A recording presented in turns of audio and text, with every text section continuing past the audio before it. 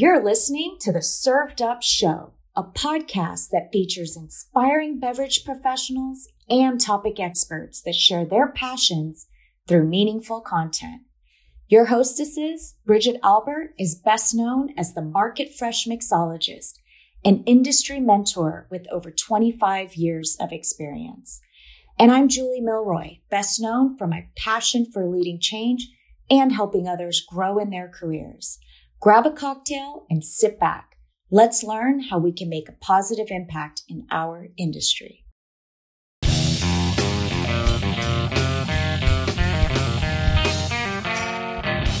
Hey y'all, it's Bridget here. I had the pleasure of chatting with Megan Breyer, the on-premise trade relations manager for Maker's Mark, and Amanda Humphrey, the Maker's Mark education and drinks program manager. Megan and Amanda shared with me their road to Maker's Mark, their insights and passion on the importance of wellness, what they love the most about the beverage industry, and so much more. Sit back, grab your favorite Maker's Mark cocktail, and enjoy this episode.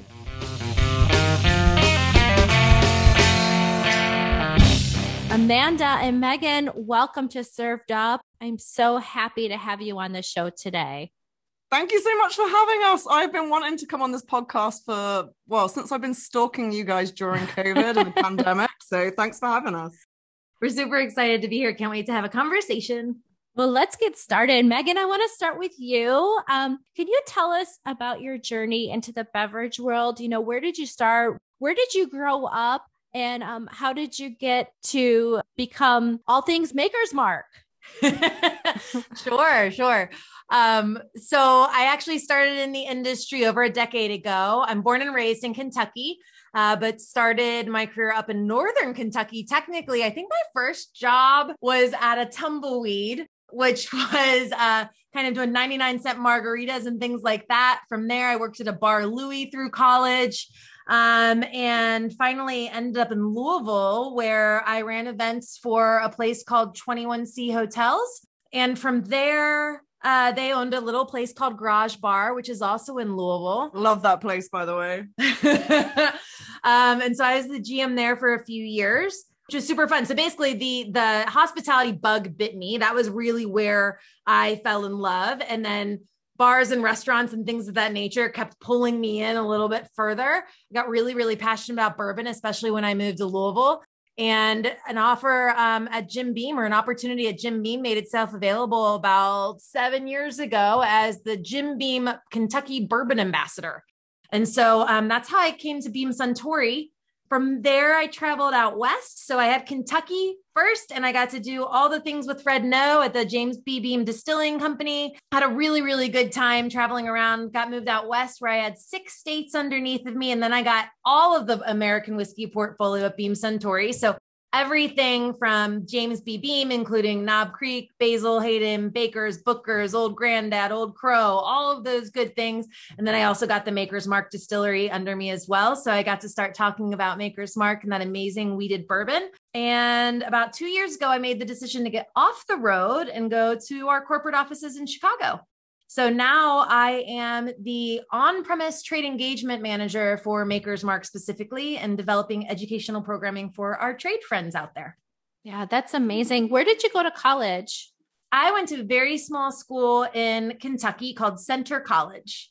Yeah. And liberal arts. Liberal arts. That's so cool. And growing up in Kentucky, it really is just the bourbon heaven, of the United States, of the whole category. When you really think about any type of bourbon, your mind automatically goes to Kentucky, many times, to Louisville, to Bardstown. Did that have some influence on your decision to go into this career, kind of being surrounded Absolutely. by these brands?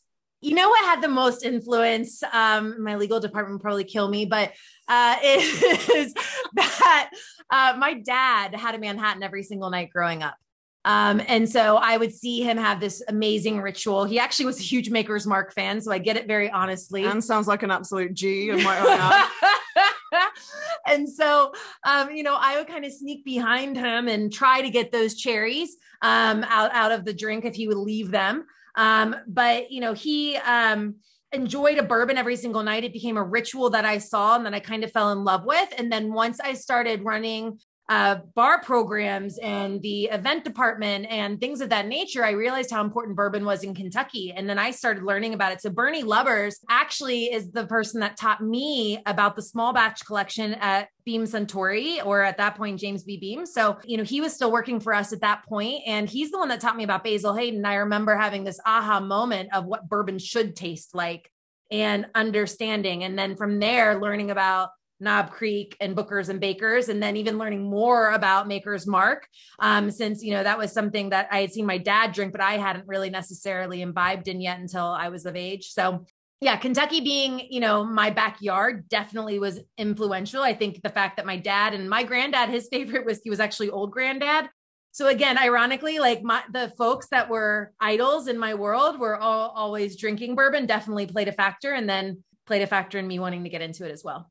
Yeah, I can't imagine what it would be like to grow up in Kentucky, because there's so much rich history there, even outside of making bourbon. It really is a special place, and a place, every time I go, I'm always learning, but for some reason at Louisville, I just feel like you could walk away with like a piece of history that maybe you didn't know before. Doesn't matter how many times you visit.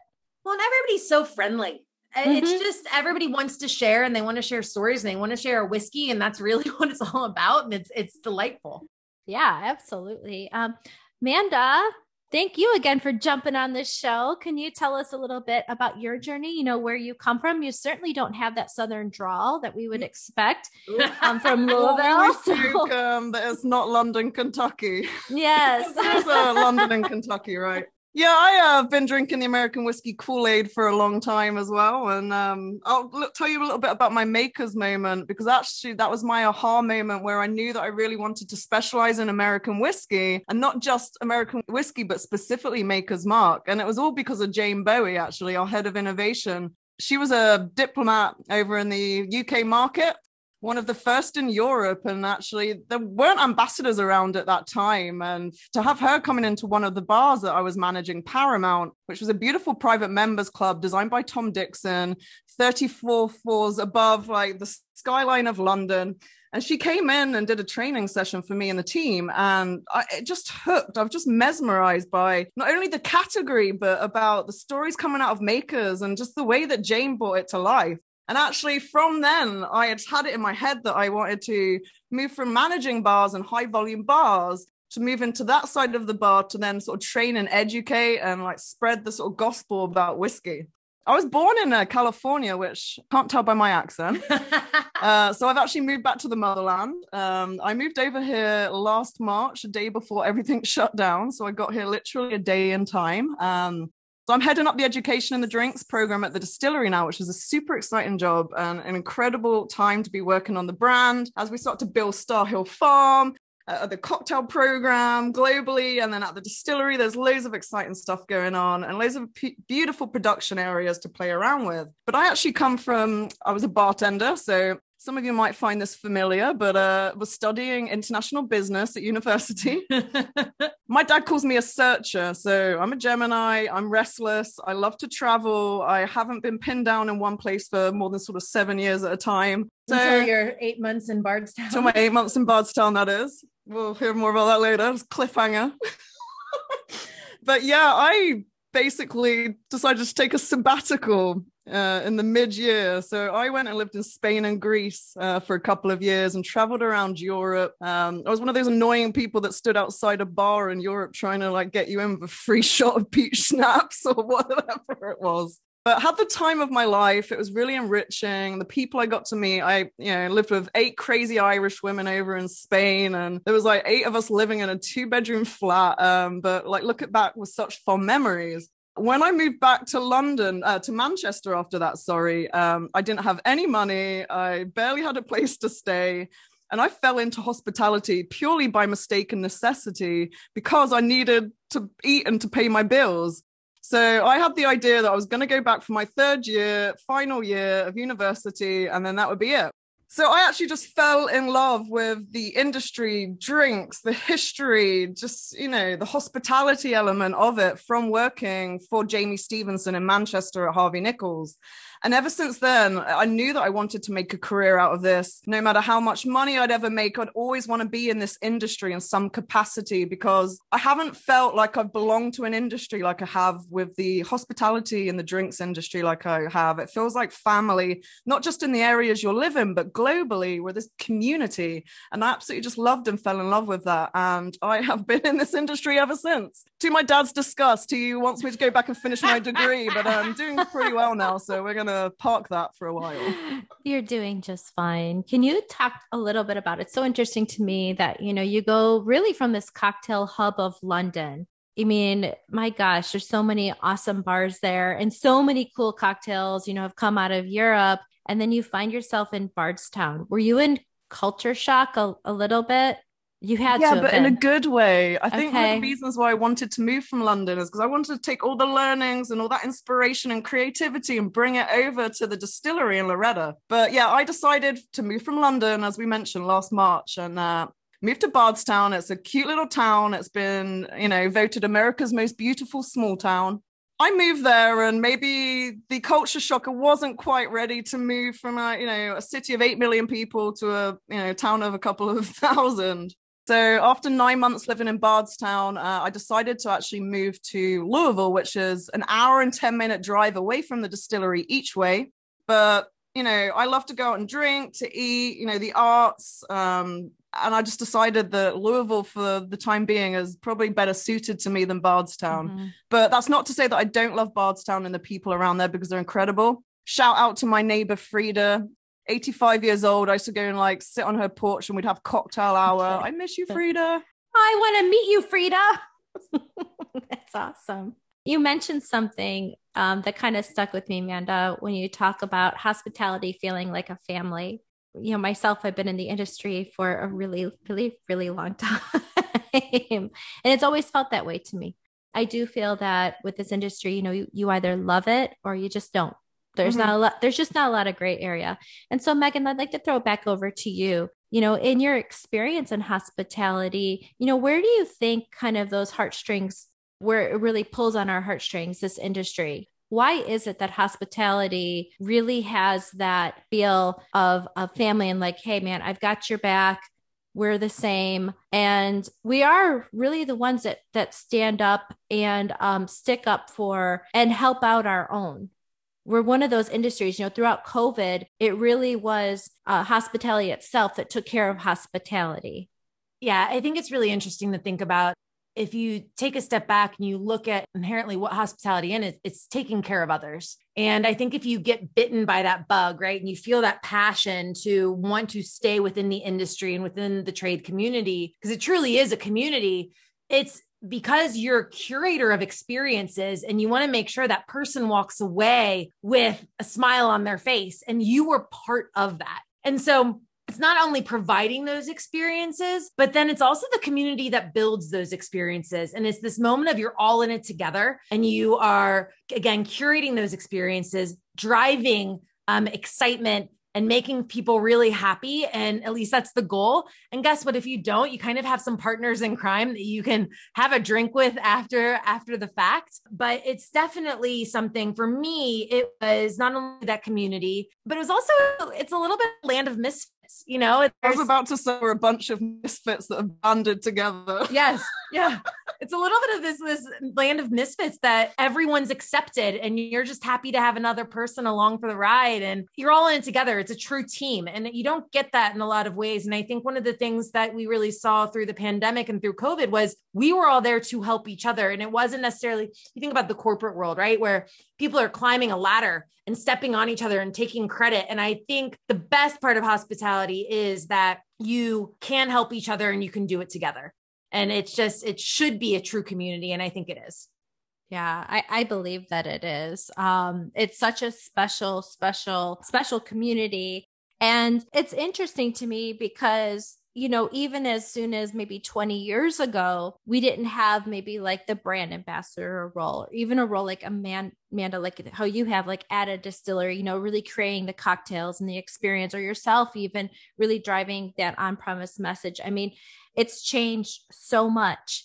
If you love something within the industry, you can definitely find your niche. And I would love to maybe throw it over to Amanda now and maybe talk a little bit about that.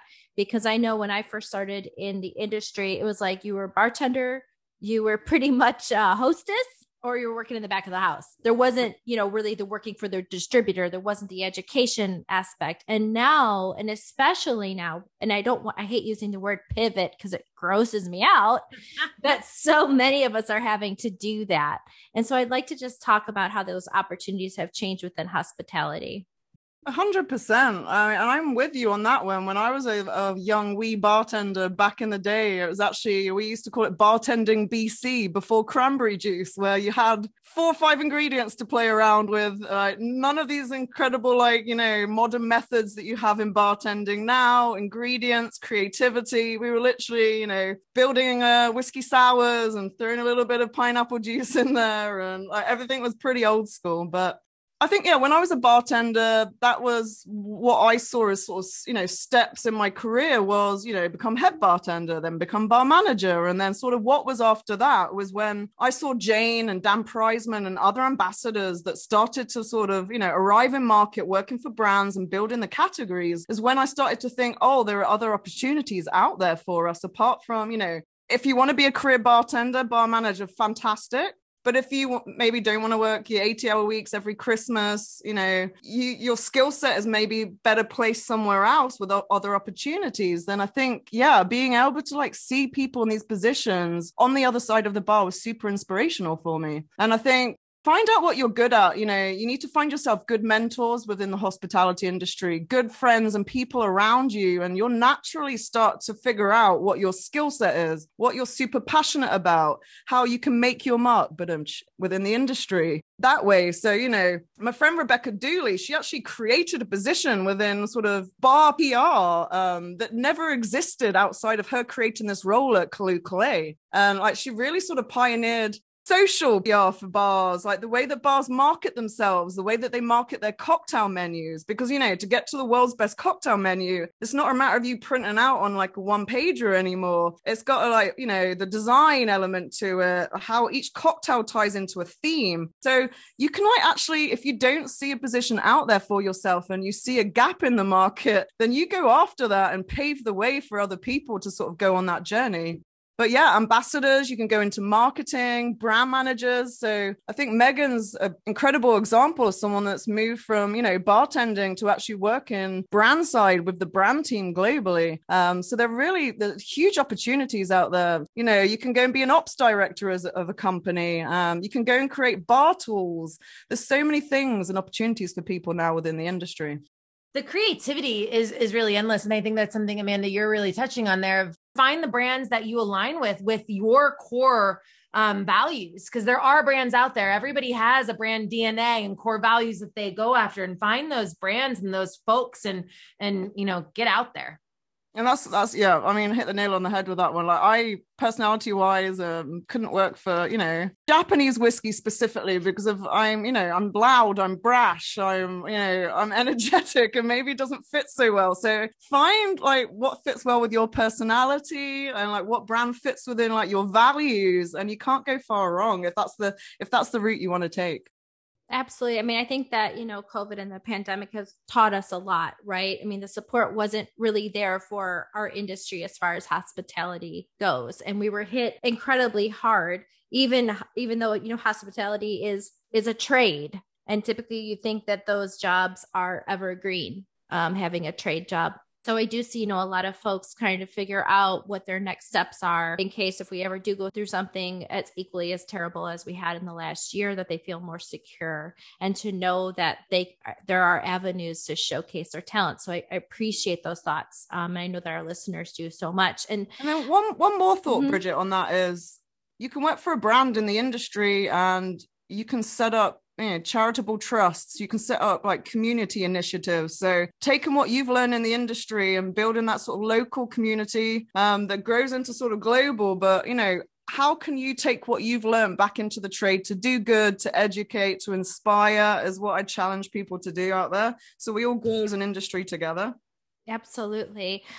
Megan, I want to throw it back over to you for a moment and talk a bit about mentorship, because when we get excited, about our creativity and these opportunities and really figuring out our own way, a lot of times it takes a village, right, to kind of help us get there.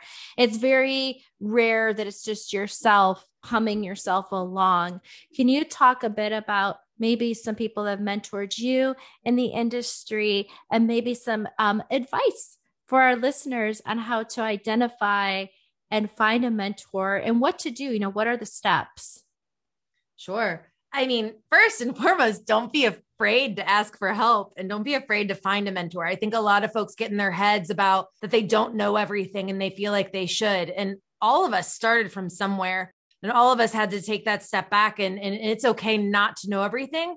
And surround yourself with the people that want to teach you and want to learn, and that maybe you guys can build off each other. I reach out to Amanda pretty much daily and ask for cocktail advice and things of that nature. And we bounce ideas off each other about education and whatnot. And so find those people that are just as passionate as you are about something, but also don't be afraid to be humbled and know that you don't know everything. I think that's probably the best piece of advice that I can give. As far as finding folks and thinking about mentors, I will say when I started at Jim Beam, Fred No was amazing to me. He took me around. I remember the first week I worked there, I got told I was going to hop in the car with Fred No and drive around, and he was going to show me where the first still was, and I was going to meet his family, and I was going to do everything. And I had a panic attack moment of it's Fred No. He's, the master distiller of Jim Beam and 7th generation master distiller at that. And I got in the car and he was the kindest person and had such a big heart.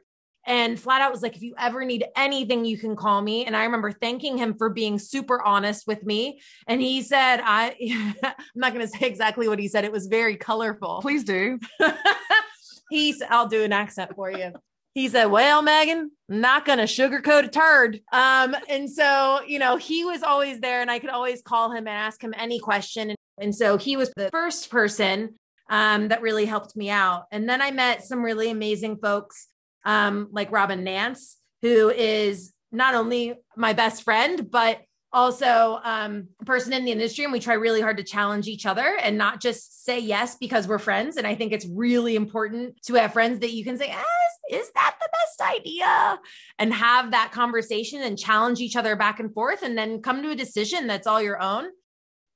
Jane Bowie was a big one for me. I actually met her previous to working. I met her when I was working at 21C. She came and did bourbon and women events, and she came and hosted. And I remember meeting her, and she's one of the first people I reached out to when I applied for the Jim Beam job. So I've had a lot of amazing advocates throughout my career and mentors. And, there is a definite, that is also two different terms, where you have a mentor who is somebody that is challenging you and asking the questions and checking in with you.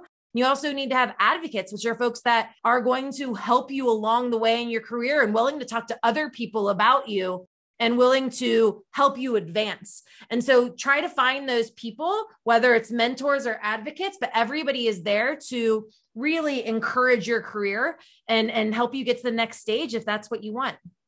That's some really, really good advice. Something that you said really stood out to me is not staying, just being very humble about it and not being afraid to ask, always ask a question, right? Not to be afraid to ask a question. What about you, Amanda? Really, who are some of the mentors that you've had in your journey?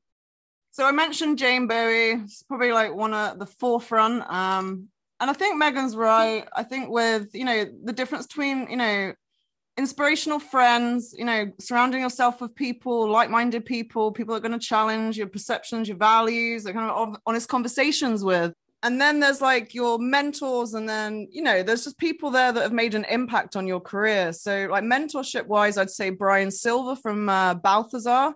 I learned a lot from Brian, traditional, old school cocktails, classic cocktails, how cocktails were made. back in the day, and then the DNA of those drinks. And he let me, I set up a cigar and whiskey bar under Brian at 5 Hertford Street in London, which was this bougie ass like private members club. And he gave me this like whiskey and cigar bar to be able to, put together my dream whiskey list, like a dream humidor in there, like, and I like gave me that to run and had real sort of trust and faith in me, but then also like, elevated my education within that.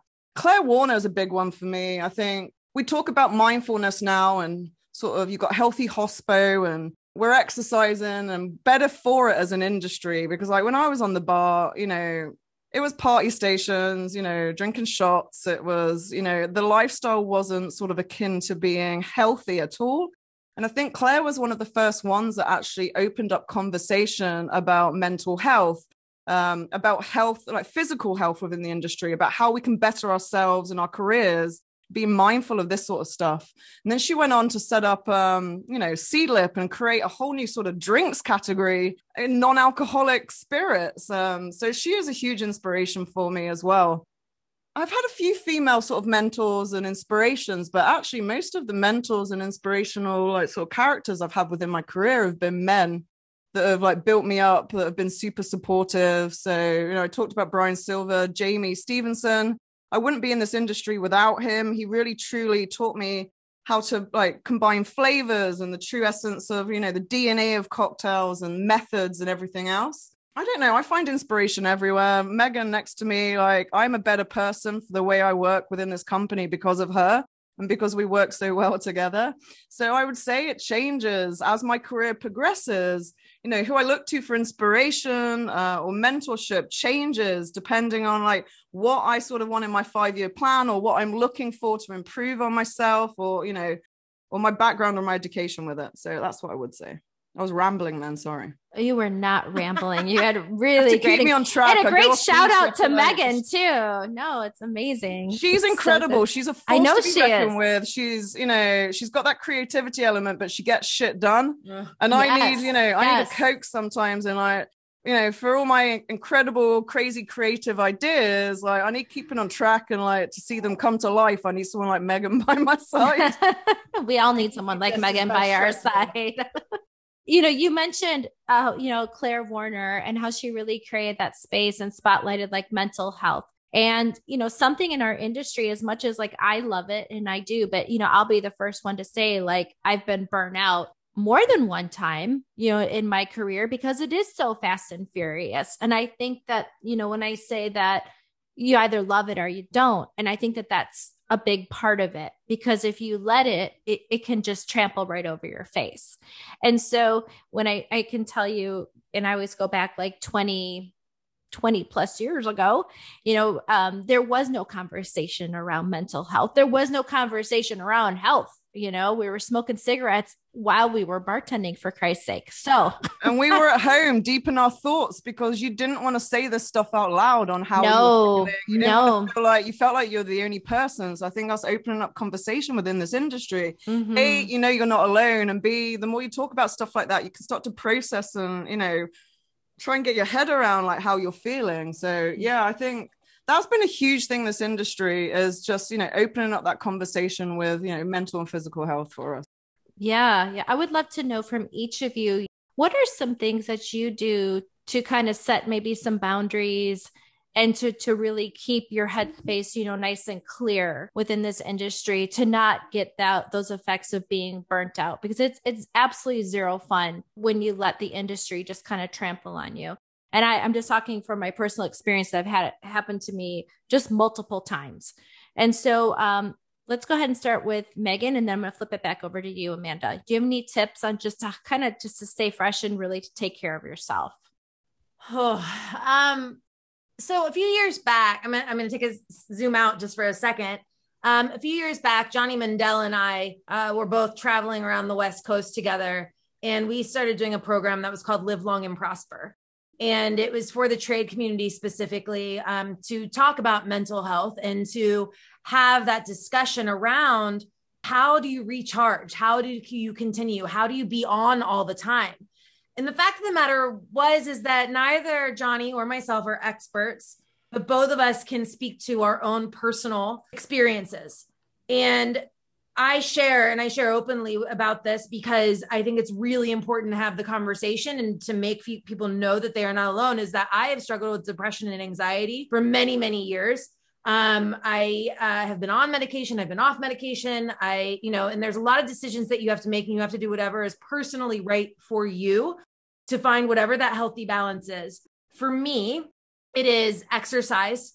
No matter what, I force myself to do something every single day. It used to be when I was on the road, it was like, even if it was 15 minutes, that was better than doing nothing. My goal is a minimum of 30, and I try to do an hour. But again, you have to be flexible with yourself, and you have to be kind to yourself and know that your schedule might not always permit that. So being forgiving to yourself is also part of it.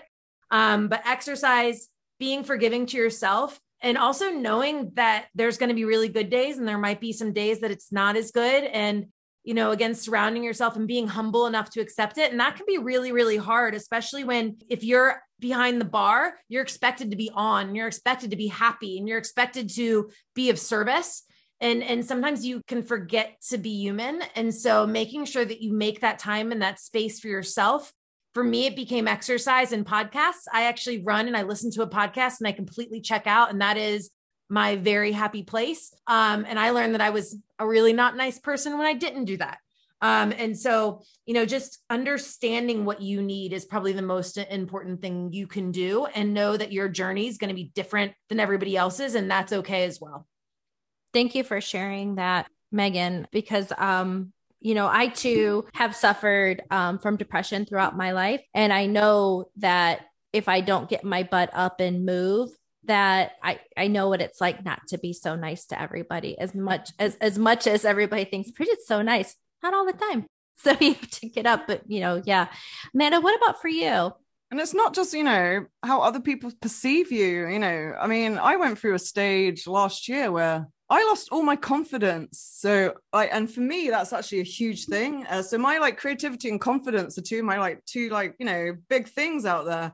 And I felt like I lost both of them last year, and I really struggled with it just because of COVID. You're talking about pivoting, and some people have made the most of it, but I probably struggled a little bit more than some within last year, and trying to find my feet within what that looked like. So what I will say is, the company you work for, whether it be a bar, whether it be a corporate company, no matter who it is, they're always going to take what you're willing to offer them. So it's for you to push back and for you to set boundaries on that, because sometimes you're your own worst enemy with, filling your diary, trying to get as much stuff done as possible. And actually, is it on the company or is it on you to take a step back and see what you want out of it, to be able to get a respite? So I will say that as well, is think about, how you can change it yourself, as well as that sort of company change. And both of those working together, I think, is key to it. That's a really good point, is finding that corporate culture or it doesn't have to be corporate, just the culture, the work culture that fits your needs and feels right to you, and having those open discussions. I had a company this was years ago, that somebody actually told me that because I was single and of a certain age, that I didn't necessarily deserve to have work-life balance because that wasn't a thing. And that's obviously stuck with me for many reasons, obviously no longer with that company. Making sure that you fit with whatever they are looking for, because to Amanda's point, a lot of companies are out for that bottom dollar, and they are out for as much as they can get out of you, and they'll take. And so just making sure you do set those boundaries, I think, is really important. And having those conversations with your managers and making sure that they know, or if you're running the place, making sure that you're allowing your team to have those conversations with you. It should be an open dialogue back and forth, because at the end of the day, everyone will be more productive if they're able to be honest and able to be more fruitful at their job. Can't believe somebody told you that. Yeah. It didn't last much longer there. No, I can't imagine. Thank God. I'm raging over here. Oh my goodness. Could we take it back just a little bit, back to the distillery, back to Maker's Mark? Someone that I'd like to talk about historically at Maker's Mark that we're just really starting to learn more about her in the past couple of years is Marjorie. And so I was hoping that one of you, and maybe we could start with Amanda and then flip it over to Megan, is just talk a bit about who she is and why she's important to Maker's Mark. then Megan, I have some questions for you around her. Waterworks are about to start because I get quite emotional when I talk about Margie, but to the point where I think I was at a whiskey show doing a seminar in Poland, and I think I actually like cried a little bit, and I felt like everyone in the room was just like, what is this woman doing? Get a grip. But she's been so instrumental to Maker's Mark and building Makers as this global brand, as well as the industry and the category as a whole. So her getting inducted into the Bourbon Hall of Fame in 2014 for the work that she's done on Makers, the Kentucky Still Association said that she's forever changed the face of bourbon, you know, for the work that she's done on Makers. And, you know, it's true. It was the first true sort of premium bourbon on the market. You pay an extra like couple of bucks a bottle, which was a lot of money back in the 50s for it. And Bill was quite happy just tinkering around with this hobby whiskey for him and his friends and locals around the area. And it was actually Margie Samuels, his wife and the co-founder, that turned it into this iconic sort of like brand that it is today. And for every dollar that Bill put into the whiskey, Margie made him give her $1 into putting into the marketing for Maker's Mark. So everything you see about Makers, she's the reason why you buy your first bottle, the name, the iconic red wax, you know, the font, the everything is Margie. And Bill's the reason why you buy your second bottle, because the juice is so good. So Bill and Margie met, they were both studying engineering at university. She was always top of her class, and he was always at the bottom of the class. And she never let him live that down, actually. But she had no marketing experience whatsoever. She was just an absolute natural at it. And there was no such thing as bourbon tourism before Margie sort of paved the way in the 50s. She did up the distillery. We purchased an old rundown sort of former gristmill and distillery called the Burke's Distillery, changed it to Star Hill Farm. Margie modeled on an old sort of Victorian town. She wanted somewhere where friends and family and fans of the brand could come and visit us to see what we're doing, to see how we're making the stuff. And just to come and check us out. So she's pretty special within, you know, the Makers family. The way we sort of see Margie, every single hand-dipped bottle was because of Margie. And like, just think about her in the 50s as a woman, setting up this pioneering brand as a woman in the 50s, given like the right, you know, just let loose on the name, the bottle, the design, the everything on it was just phenomenal in itself. So yeah, she got rid of her oil in a deep fat fryer at home, burnt in some stick candle wax, and had to go at the first sort of prototype bottle of Makers dipped in her kitchen at home. And you'll be pleased to know that the wax recipe's come a long way since then. We're not using stick candle wax. Took us 6 years to hone that wax recipe that we use, those beautiful sort of tendrils that drip down the bottle that we're iconic for. But that truly was all Margie. Everything down to the labels would be hand ripped, and her font that's now a globally recognized font to this day. So we're actually, for the first time, sort of redesigning the bottling hall at Makers. We've got this beautiful vestibule that we're creating with glass art that Rob Samuels and local glass artists have been working on designing. And it's a true homage to Margie and the work she's done on Maker's Mark. So hopefully you guys get to come down and visit when that's finished and you get to see it. Yeah, I'll shut up now. I'm sure Megan's got to. No, I have nothing else to say. No. I just want to keep listening to Amanda and pay tribute to Margie, because I no one could wax more poetically. Yeah, I do think Marjorie was very bold in her time, right? I mean, women were not really allowed in those spaces, and she just pushed through. And had so many people respected her. And because of her, like you said, she had such a big impact on the whole category of bourbon, let alone just Maker's Mark. And so, Megan, I want to ask you, you know, if Marjorie was around today, what do you think she would think of the distillery and of really of where women are within our society today? Just a little question. I got out of that one lightly. I think she'd be proud of how her son and grandson have held the distillery up and made sure to stay true to the founder's values. The fact that every single bottle is still hand dipped, every single label is still hand cut. The fact that we haven't changed our label. If you take a look at that original bottle back from the 50s and you look at the bottle now, there's not much difference. They're extremely similar. And so I think she would be proud of that. I think she'd be proud that Jane Bowie, as a woman, is the director of innovation I think that, knowing that our Private Select program is run by a woman, there's women throughout is really, really important. Our brand director is a woman. I think she would love that. And then I think that as far as hospitality goes, I think one of the other things that Amanda definitely alluded to is she was really the founder of bourbon tourism.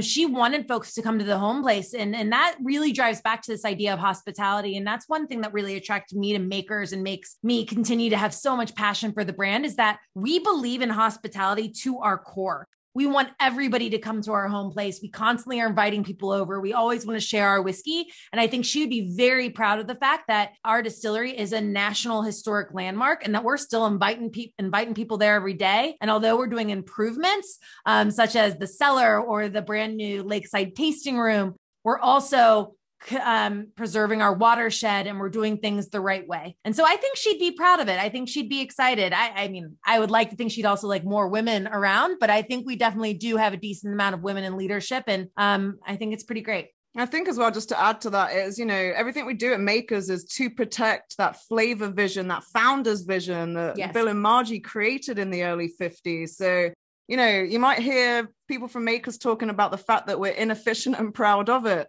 Sticking to some of those traditional methods we've been using since the 50s, making sure that everything we do, we're not building bigger stills, bigger fermenters, but replicating the small ones that we have. And everything we do is because that flavor vision that Bill and Margie had that we're protecting. So everything new that comes out of Makers is that one mash bill recipe, that one yeast strain, that one production process. And actually all these nuances in the bottles of Makers that you guys are trying is because of proof as an avenue for flavor. So whatever proof that is, you're drawing out different flavor profiles at different points.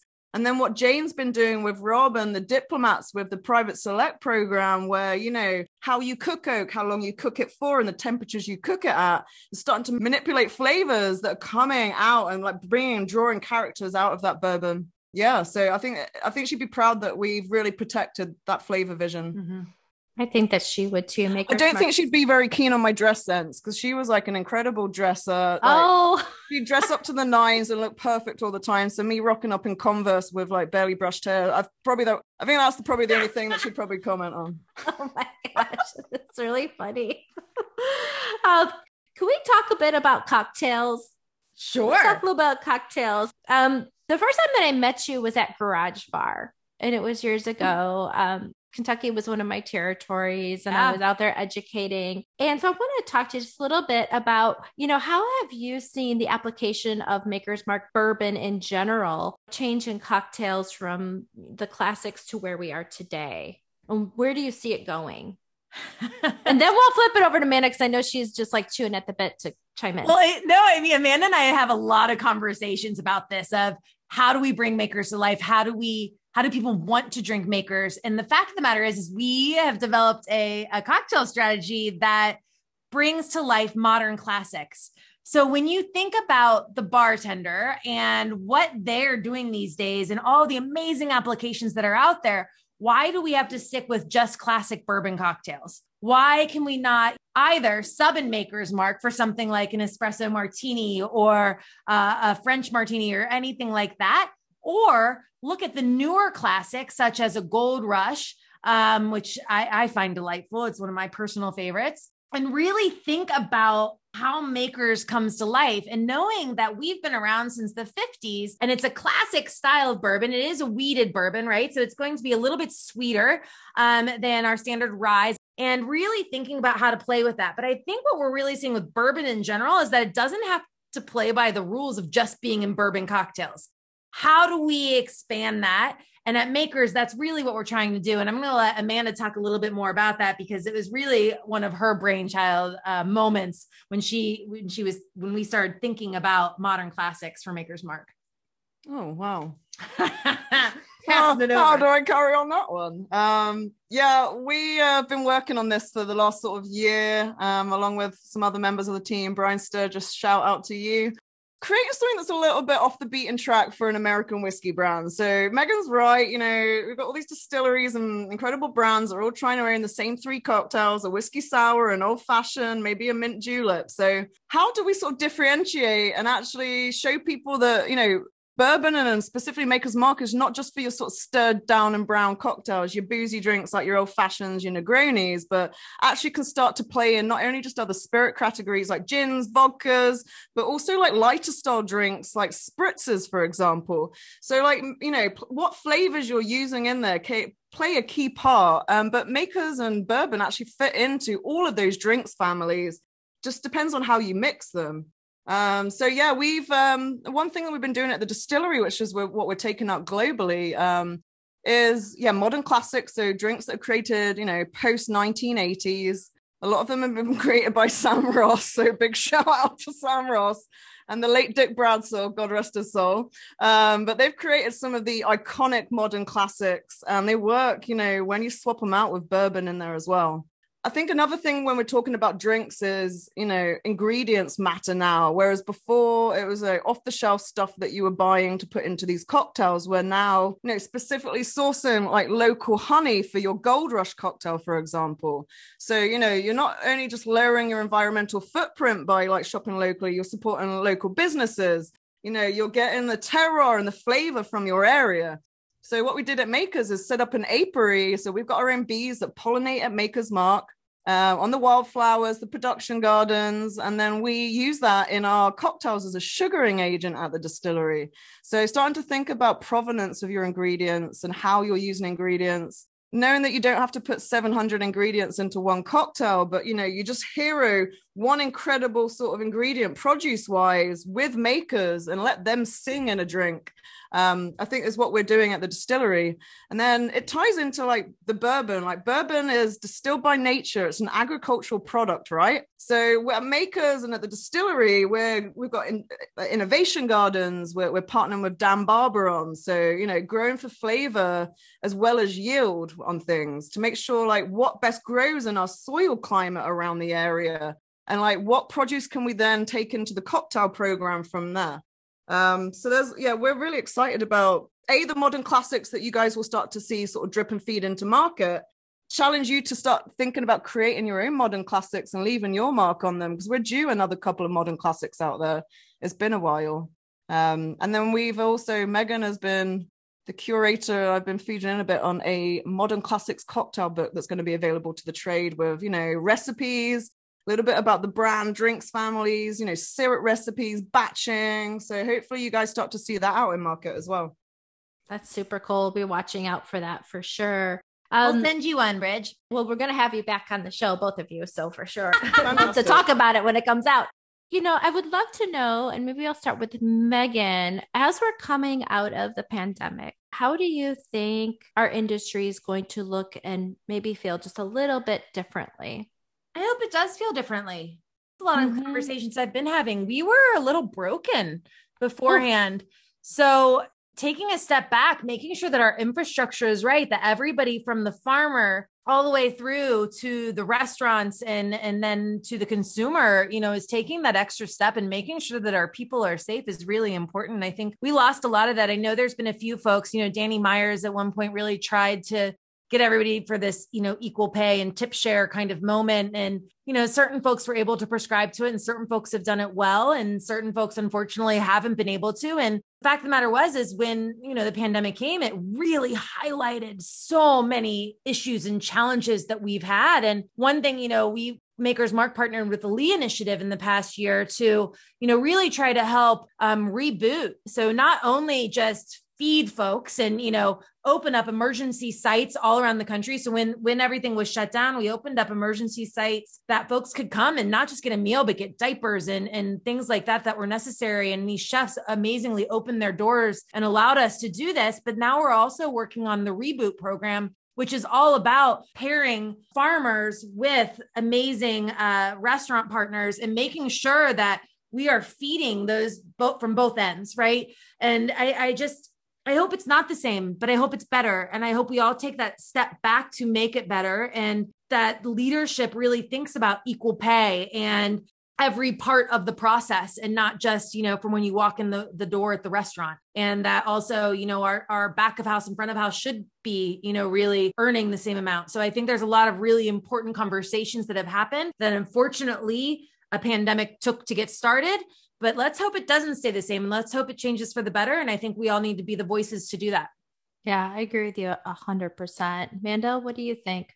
What was the question again? I was just so in awe of like what she was saying. I was like, shit, what's the question? Oh goodness. The question was just, how do you see the industry changing, if at all, like when we come out of this pandemic? I think everybody is giving everyone a break a little bit more. Oh, I hope so. We've had our own things to deal with. So I think for sure, yeah, we're going to be kinder, more mindful of other people and their feelings and other people's lives. And, I think that's a huge thing. Also, yeah, Megan said about the sort of community work. And I know I just keep banging on about community, but I think it's, we've really banded together and got stronger as an industry and a community during this. And I hope that the learnings, the sharings, and just having each other's backs just continues. During COVID, I think, we've probably regressed a little bit in the industry when it comes to sort of environmental impact and being on that journey, just because other people have had bigger things to worry about, like paying bills and like keeping bars open and such like. But I'd like us to see us sort of back on track with where we're going with that. Yeah, we've taken plastic straws off the bar. What is next? Let's look at big picture stuff, so sourcing locally, even if you live in cities. You've got urban farmers that are doing incredible stuff in shipping containers below ground. So even if you live in the city, there's things you can get involved in, right? I think when it comes to sort of single-use plastics, getting rid of that, we've got a glass to sand machine at the bar at Maker's Mark. So, crushing down all the glass bottles that we use at the restaurant and bar, turn it into like fine, sand that you can run through your fingers that we can then remelt to turn into other drinking vessels for future menus or stuff for the gift shop. So, paper menus. Dougie from Silo in London, it's one of the first zero waste restaurants there is. And he actually projects the menu onto the wall of the restaurant every day. So it sort of cuts down on all that paper and it just looks badass as well. So starting to think about that, really sort of partnering with farmers, local producers, get a sort of hive of bars around the area together to see what you can all do. And then also just supporting local businesses. Like, come on, I've shut down on my online accounts. I won't say which ones they are, but just try and shop as local as possible. So, these small businesses have got a chance coming out of COVID. They would be my top things. Life's too short as well. So go and travel, eat that donut that you're thinking about like leaving. Yeah, life's too short is what's come out of this. Yeah, it is. Being more mindful and more thoughtful is what I'm hearing from you both. As we close, the show today, I would love to know or hear from you, both of you, and I'll start off with Megan, just some final words of wisdom for our listeners. For those who are maybe they're starting out in the industry, or even veterans in the industry who maybe need to just be reignited, have their passion be reignited. We can take a minute if we need to. I know. It's a big question. It's a big question, Bridge. I know. Love saves the day. Mic drop. We're off. Find inspiration everywhere. Don't limit yourself. Inspiration can come from a walk, from a person, from a pet, from a book. I think that we are so distracted and so very much in our phones and multitasking constantly that sometimes we forget that inspiration could be staring us in our faces. I used to have a friend that would tell me when I felt a little burnout, she would ask, have I read a book lately? And not like on my phone or not listen to one, because I do listen to books most of the time, but like actually picked up a book and made my brain work to read it. And that was a really good piece of advice that has stuck with me of, have I read a book lately? And then I think the other thing is having conversations now that, the vaccine, and fingers crossed everybody out there is able to get it if they want it. But those in-person conversations, so you guys can't see us, but Amanda and I are actually in the same room doing this. And she walked in, I had 6 different things. As soon as she walked in, I was like, can I just get your opinion on this? And just having a real life person to have a conversation about multiple stuff. And another opinion was, it was a thought starter and, finding those folks that feed your energy and feed your inspiration. And then I'll say one more thing and then I'll let Amanda go. And I said it earlier, was staying humble. I've switched jobs a couple of times within this company, and this last job in particular humbled me to a point that it was uncomfortable. It was uncomfortable at the time. And I will say it was also one of the better experiences that I've had because I had to ask questions and I had to ask for help. And I will go back to saying that that is entirely okay. And if anybody ever makes you feel like it's not, then they're probably not the people you want to surround yourself with. But we should all be striving to learn and all be striving to ask the questions and be challenged. And so humble yourself and be willing to do that. What she said. Don't be a dick. Love saves the day. What she said. That's the. Oh, that's so good. Don't be a dick. Love saves the day. That's actually quite perfect. If we just follow those two things. Damn it, I should have just said that. It was much the world would be such a better place. We all start singing and holding hands. Get out into communities. Get out, make yourself feel uncomfortable in different cultures. Like, just, open yourself up. I love it. I love it. I want to thank you both for sharing your time and your energy today. I do hope that you'll come back. Yeah. One or two times. I mean, I just hope that you come back. This has been a lot of fun and we have talked about so much and I feel like we're just scratching the surface with you two. So I would love to have you back. You're saying we talk a lot? No, I love it. I love it. But Oxygen thief over here. Yes. But I want to, I just want to wish you both just really good health right now and just a lot of peace. So thank you for being on Served Up. This has been just truly a joy. It was awesome. Thank you. Thank you for having us. Bridget, we love you and what you do. So thank you for having us. It's been an absolute pleasure. Thanks for listening. Served Up is brought to you by Southern Glazers Wine and Spirits. Produced by Zunu.online.